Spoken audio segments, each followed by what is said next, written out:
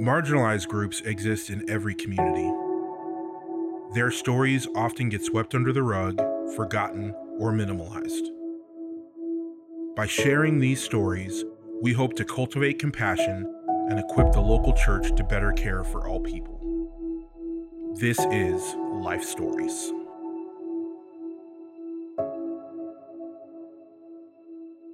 On this episode of Life Stories, we are going to chat with Heather Enright and Amy Brooks.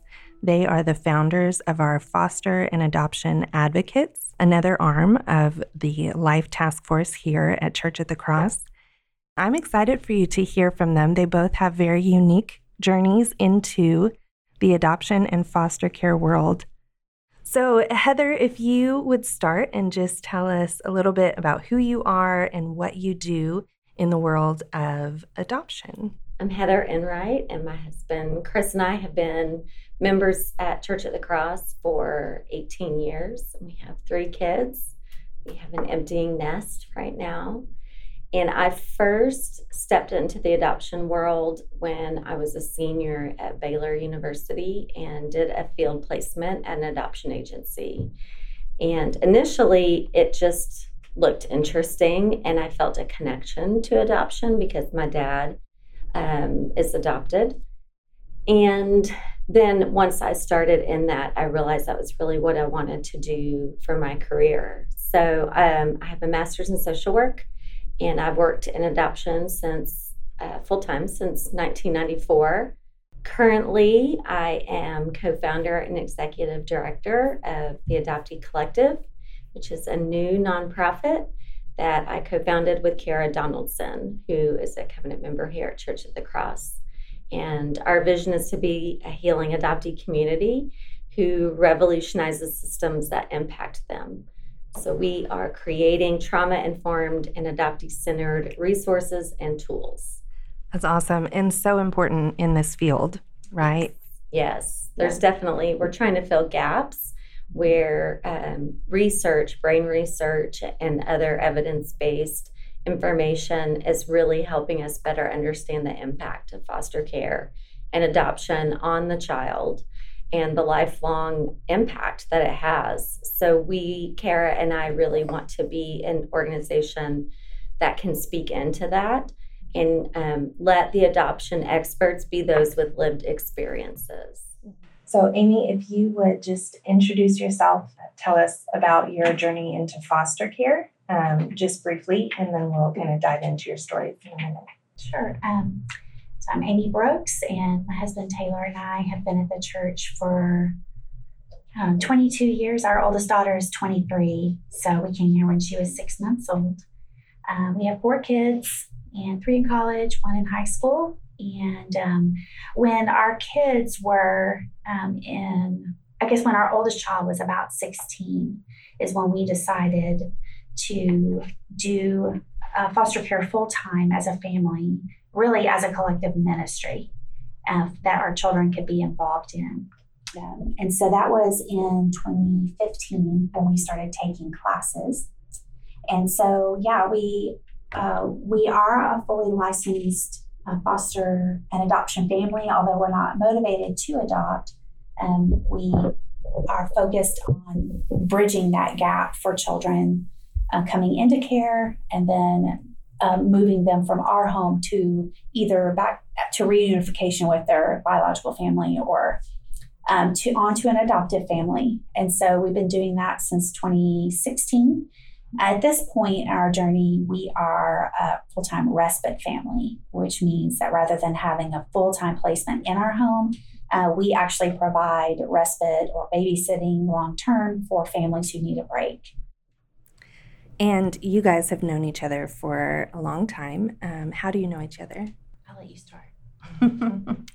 So we went to Baylor University together, all 4 of us, and our husbands, Chris and Taylor, were in the same fraternity. And I would say my first memory with they weren't, of course, we were not married, we were just dating, but we were in a couples class together. That's my first memory of spending time with Amy and Taylor. And that was 1991. And we did some double dating. And then toward our senior year, we would eat lunch together on Tuesdays and Thursdays, the four of us. That's so fun. Yeah. So do you feel like your passion for adoption and foster care, how does that intertwine with your relationship? I mean, you guys kind of have grown up together in a sense.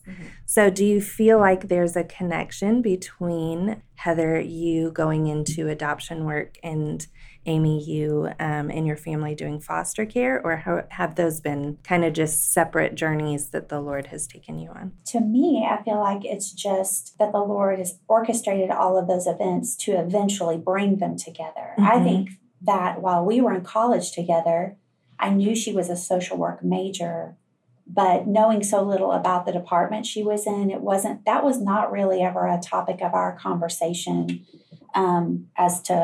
We didn't spend a great deal of time, the four of us, trying to talk about what we were going to do for a living. We were more focused on what was right in front of us. So I think but God has just used that, and the fact that we work well together and know each other's strengths and what challenges us. I think that has just served us well. That's all the Lord's doing. But it's an unintended outcome for us. But the Lord has orchestrated all of that. Yeah, I concur. Amy and I worked together with the MOPS, the Moms of Preschool program here at Church at the Cross, back in the day when it was first starting and we were Memorial Baptist. So we've worked in ministry together, and we work well together because we are good friends. And I think we're very like-minded and sort of each other's, like I say, Amy's the other half of my brain, and we've raised our kids together. So God used that way back with MOPS. And so it's been really interesting seeing his hand to bring us to this place of ministry together for these passions that, having margins in motherhood, have sort of allowed, I think, both of us to pursue adoption and foster care in new ways. I think it's so interesting that you say that your margins in motherhood are what have allowed you to do more in the foster and adoption care, because I think so many people have the mindset of, I'm going to raise my kids and then kind of move on from that. But it's almost like a starting over in a sense. Do you guys feel that? Yeah. Yes. Yeah. I would say that definitely as our kids hit middle school and high school, and our kids' ages overlap. So my children and Amy's kids have grown up together and call each other cousins, fake cousins. But I think in that we've seen, as they entered those ages, a desire to launch them in a purposeful way and from a place of a family that is purposeful and living out the gospel. And I think all of those seasons combined, and with the kids having a little more independence and not having to be their taxi everywhere, it's allowed each of our families to sort of explore, how do we steward the time and resources, and just God in his sovereignty allowed the opportunity to work in ministry together. Yeah, that is so neat. Okay, so Heather, we'll start with you. How did it go? Because I know for you, you kind of, you found out that your dad was adopted, and that was kind of a pivotal moment for you going into this. Can you just kind of unpack that and share that story? Sure. I think initially, so I was 13 when my parents sat me down. That was the magic age at our house, apparently, that you sat me or my older sister down to say, oh, by the way, your grandmother is your biological great aunt. So when my parents told me, it didn't change how I felt about my grandmother, but I did feel this sense, I can recall feeling this sense of being left out, because my older sister is 3 years older. Oh, so everybody else is known for 3 years, but I'm just now being told, and it's not a big deal, but then why didn't I always know this? And then at 13, and what am I wearing to school tomorrow? Moving on. But over the years, And when I first started considering adoption for a career, I began to realize that I had a lot of feelings and thoughts about my dad being adopted. And I think a really crucial experience was when my grandmother one night, and I had the boys, I didn't have our daughter yet, but we had the two boys, and they were 2 and 4, I think, at the time. And all of a sudden one night at my grandmother's, she just starts telling this story, and I realized my dad never knew his actual birth story. Mm-hmm. He was gone by then, and I am trying to, hold a straight poker face, and she is just, because I don't want to interrupt the flow of the story, and grandmother is telling me, and I realize it's nothing but my dad knew. And at that point, however old I was in my 30s, thinking, I'm part Italian? I never knew that. Oh, that makes sense. My dad looked Italian in some ways. So I think that epiphany really deepened my tug to adoption and foster care need to be done in a better way.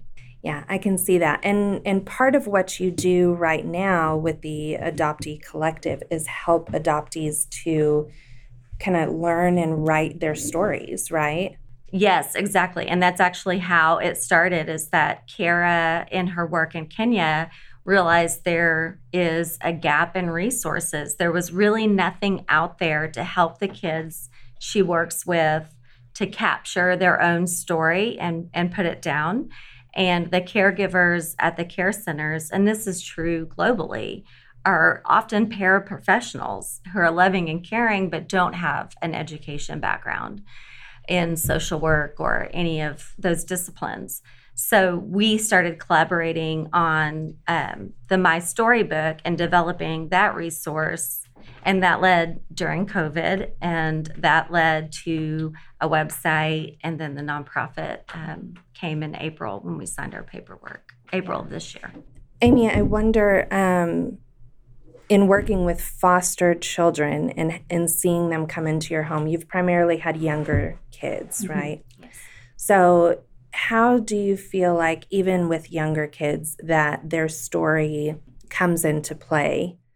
I would say that is true without fail, no matter the age of the child. It just manifests itself differently as they age. So a newborn who is recovering from having been exposed in utero to meth or to cocaine, those two drugs actually manifest themselves completely differently than a child exposed to marijuana. And so right out of the gate, even if you get a newborn, you are dealing with withdrawal of some sort, and all three that I just mentioned look completely different. Mm-hmm. And then they manifest themselves differently developmentally. Yeah. Can you share a little bit about how your family chose to go into foster care? Your kids were much older when you started. Yeah, our oldest, we have 4 children, and at the time that we became a licensed family, our oldest daughter was 16. And we specifically chose the agency that we went with because it allows for 16-year-olds to be babysitters. And one of the precursors to us getting licensed was the fact that our older daughters had been babysitting for foster families in the community, some of which were in our church. And they were able basically to have a ministry of their own doing that. But when we realized that some agencies don't allow children to babysit, like some agencies require them to be 18 or even 21, we realized that there was a gap of who could minister to whom within the church. And so in my ignorance, I didn't realize that we even had people in our own congregation who weren't able to receive just really basic help in a very high-stress situation because no one was prepared to do so. Mm-hmm. I didn't know that it took taking some classes. I didn't know that I could easily be a participant in that.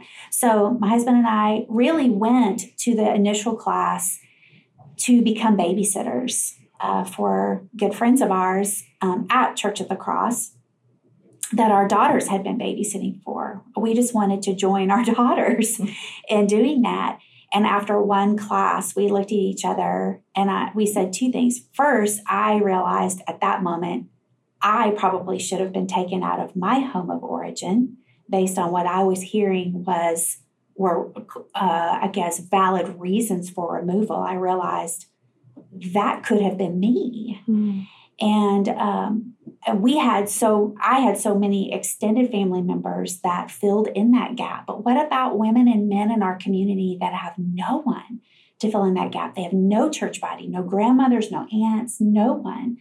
And I realized this is a really huge issue in our community. Yes, that could have been me. And then Taylor and I just said, our family needs to do this. Our children need to see that we, all six of us, we all have a part to play in this. That will be varied, but we can all participate in this as a family. So we just continue taking classes to be licensed. Mm-hmm.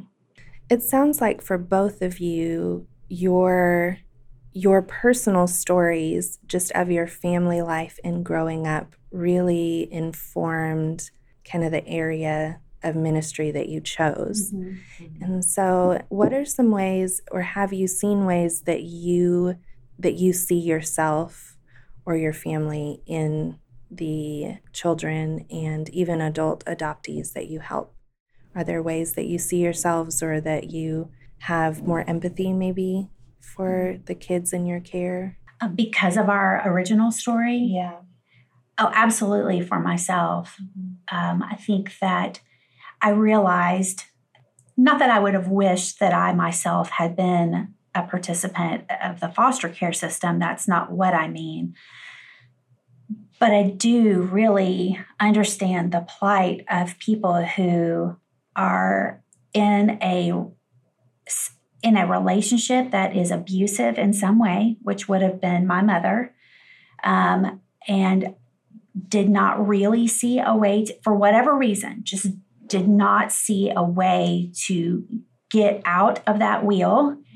And that became her norm. And it became a way of living and a way of coping that seemed normal to her. And in turn, as a child, that seemed very normal to me. But looking at it from this side, I realized how many people cannot mask that kind of abuse because of where you live or what you have. Some people, even socially outside of their home, can compensate and make it look like everything is fine, but you can only hide crazy for so long. And so I realize in every CPS meeting that I've been in, no matter the biological mother, no matter what she has done, no matter what the biological father has done, there is always a side to them that is regretful and wants things to be different, but because of how they have been raised, because of what they have been exposed to or the lack of support system that they have had, that seemed normal to them. They did not realize the danger they were putting their children in many cases. Mm-hmm. And so, yes, it grows my empathy for people. I read a brain study recently that just explained that asking someone who was probably raised in foster care themselves, who had no support of their own as a child, to now take their child and provide what they have never seen to that child, to model that for them, is like putting us in ice skates, setting us on the ice and as a beginner and told, now do a triple axel. Obviously, we know we can't do that, but that, I feel like, is often what the system is asking of these people. Mm-hmm. They are asking them to produce at an expert level parenting that they have literally never been exposed to. And it shows. Obviously, the system is broken. People are fallen and make poor choices. I'm thankful we have a system that catches these so that, I believe that churches and that Christ followers should be the ones to catch those situations and breathe life into it while there is restoration with hope. So yes, it very much fuels my empathy. And I tend to have a personality that is very outspoken for the underdog anyway. And I love that the Lord has put me in many situations where I've been able to see the good in someone that no one else can acknowledge and have been able to fight for them. Mm-hmm. Yeah. How have you seen the Lord and maybe even the church come alongside you in coming from a family that was abusive and being able to be a cycle breaker for your own family? Because you were saying a lot of people in this situation, they are required or needing to parent a child in a way they've never seen. Mm-hmm. So for you, how did the Lord bring you to a place where you could parent your own children in a way that you maybe had not seen? I think the Lord gave me a great humility to look around me and ask, a lot of people for help. My mother-in-law and father-in-law are very godly people and have provided a ton of support to me when I was a young mom. So I do have family members. And my mother and I actually became believers at about the same time when I was around 6 years old. And so it isn't that I couldn't ask my mom because she grew in the Lord as I did. But there are lots of differences. I have 4 kids. She had 1, and she wasn't a believer when I was young. And so she says, you're going to have to ask somebody else. I can tell you what to do when they're about 6. Mm-hmm. So my children growing up here has been a phenomenal experience because the women that have been just a little bit older than me or in the stage ahead of me, I guess is a good way to say it, have been so faithful to walk alongside me and say, now do this, or please don't die on that hill. It is not even worth it. You are focused on the wrong thing. Go this direction. Look at what the Lord is doing here. Even helping me to see there are certain things that are universal in parenting and to stop taking it personally and to just keep going and stop trying to find a system that works, but just realize that keep your system and keep moving. The Lord will be faithful. I have really relied on a lot of women that are older than I am at this church and treasure all of the input that they have given to me because it is really because of them that I'm able to see beyond what is right in front of me and parent with hope. And I will tell you, even though my children now are young adults and are and a son in high school, that never stops. I mean, I still am in a position of humility to go to lunch with someone and say, you have young adult girls, help me understand this, help me parent this well. And our church members are so faithful to do that. But you do really need to just ask. People are super willing to help. Heather, how has your dad's story as an adoptee, how has that shaped your worldview and your ministry? I feel like the next layer to that, aside that he was adopted, is that when I was 19, my dad died, and my mom, in her grief, sort of walked away from me.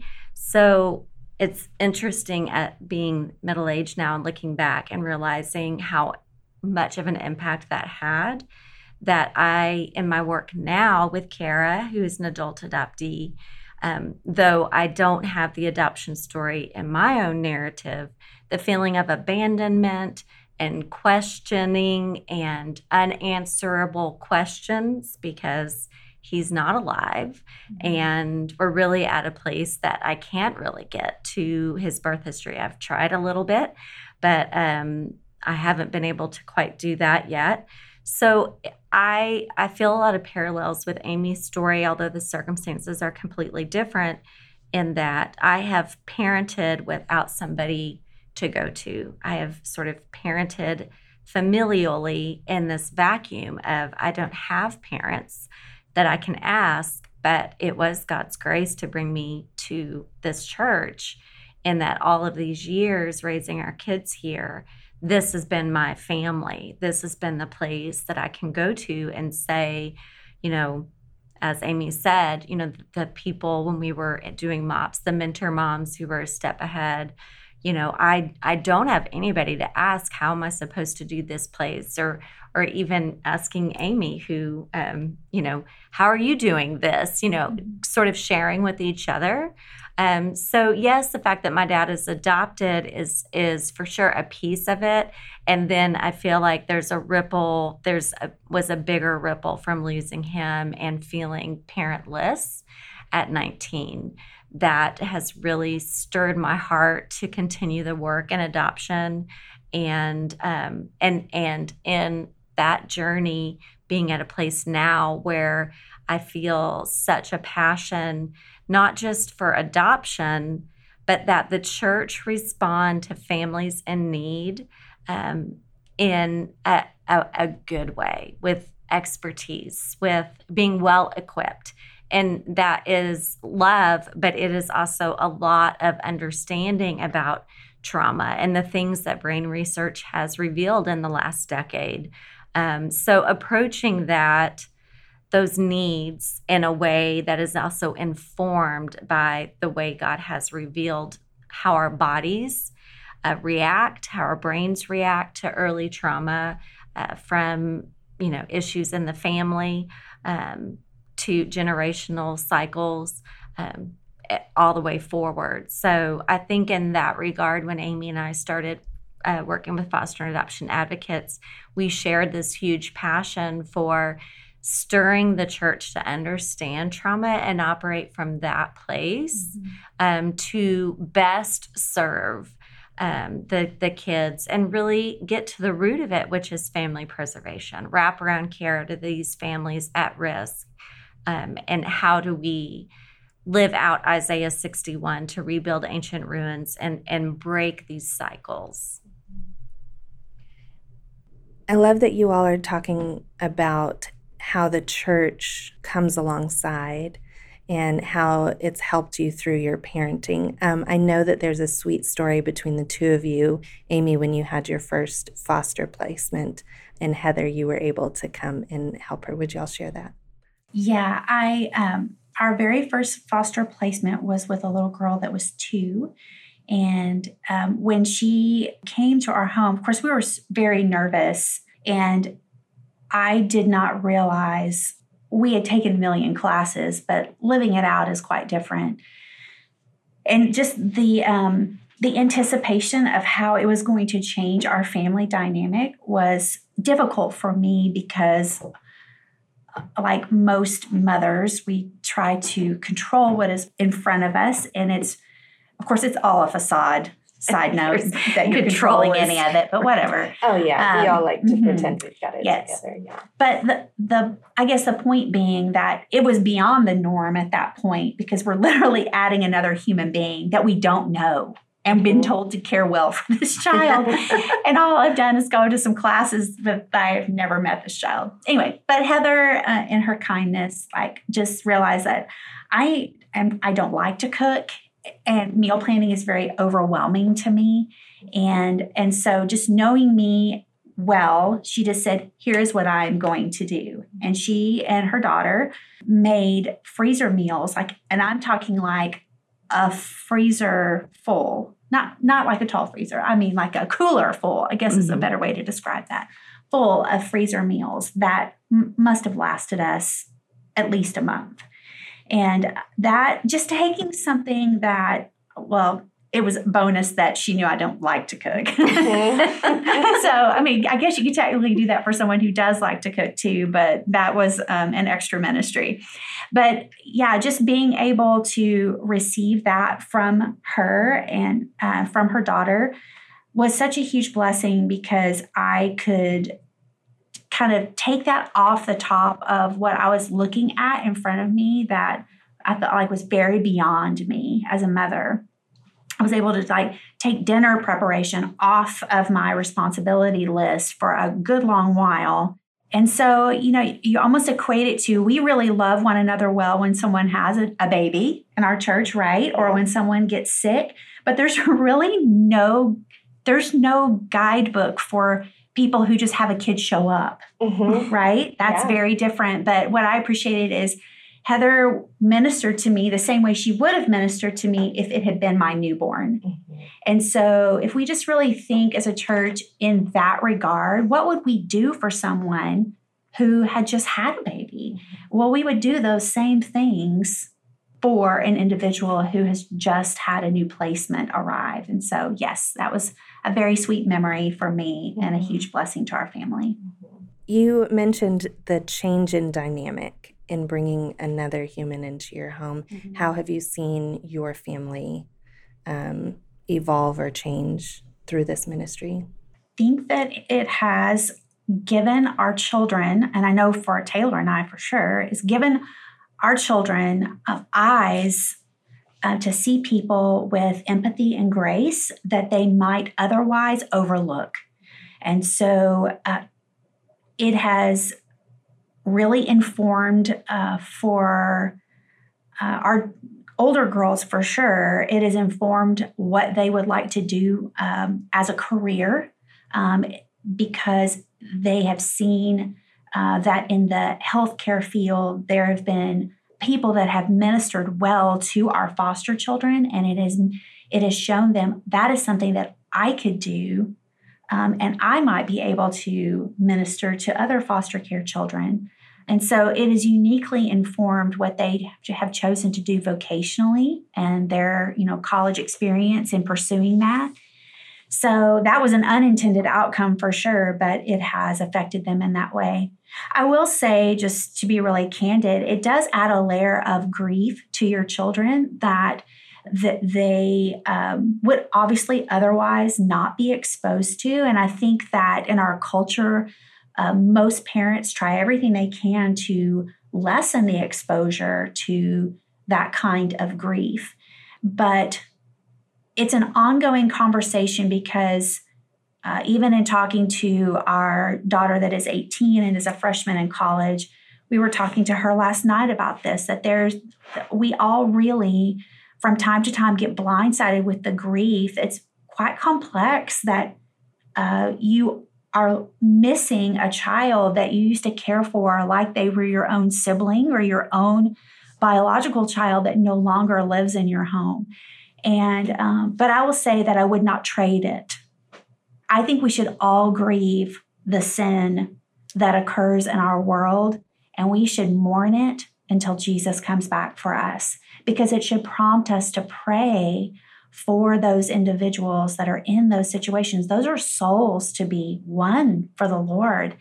And we have asked our children, and we have used this, this thought process ourselves, that in our grief should not lead us to be in a position of despair and despondency over what we could not ultimately fix. But our grief should lead us to, hopefully for as long as that child is living, it should be the fuel that provides us the energy to pray for that child and for other children in that position, but specifically for those children. Some of the stories are happier endings than others, whether they were reunified or they have gone on to live with adoptive families.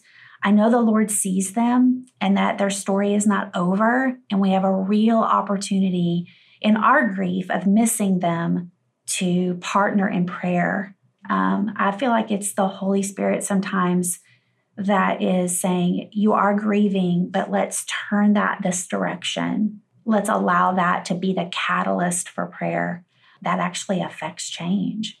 So I think that's a huge way we've seen it. But yeah, I would say by and large, it's allowed our children at a very young age to not rule themselves out of ministry and not treat themselves as junior Christ followers or junior Christians who don't have the same responsibilities as a part of the believing body. It allowed them to see, I am at a critical place in this child's ministry. If I weren't here, these things would not be accomplished. And so there's a beauty in that cannot be duplicated otherwise. And so I would not trade it. I love that they do not discard people because of where they have come from. It almost is I feel like a part of our children, that it draws them in because they realize there is something behind who you are, and I want to know more about it so that I can connect. It's very emotional, and it could obviously be avoided if you don't, pick it up and carry it for as long as we did, but I would not trade it.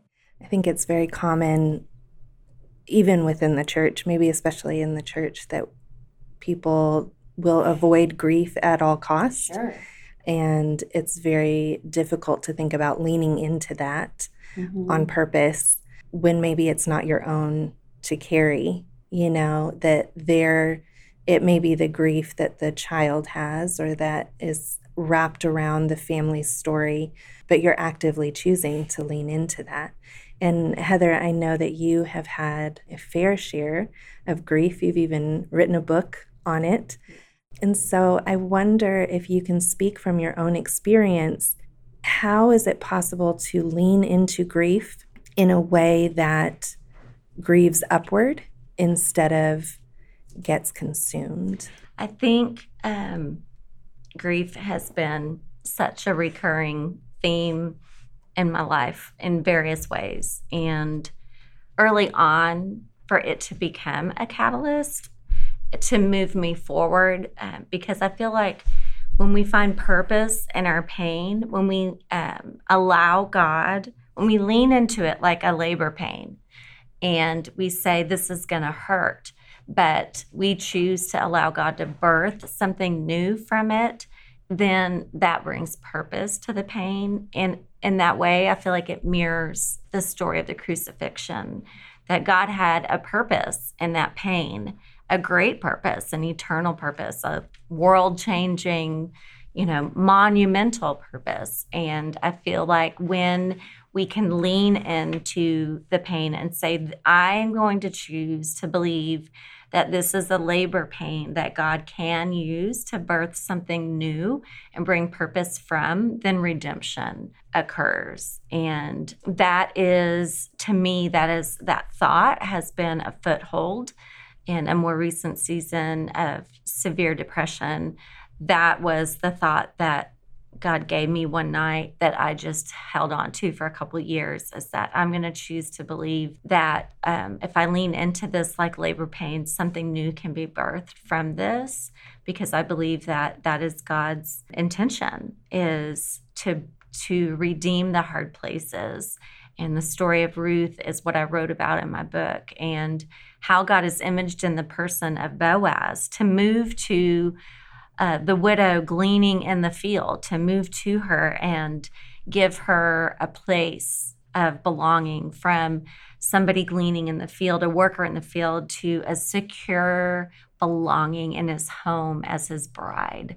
And I feel like in that story, we see it lived out, what it is to grieve forward, to, yes, grieve and lament and allow ourselves to be broken, in those really brutal places of pain, but leaning into that and saying, like the psalmist, like Jeremiah, I will lament, and then I will turn my mind. This is how we grieve forward. I will lament. I will admit this is hard. I will collapse in the arms of Jesus. And then I'm going to remind myself the truth that God can bring beauty from these ashes. It's beautiful.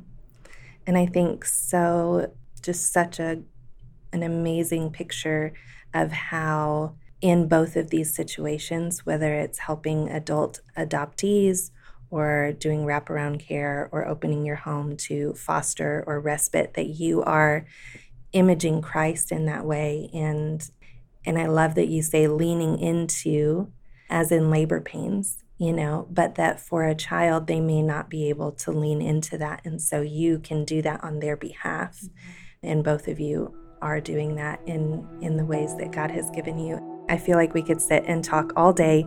Thank you guys for doing this and sharing your stories. And I look forward to talking again sometime. Thanks for having us. Life Stories is a production of the Life Task Force at Church at the Cross. For more information, go to churchatthecross.com.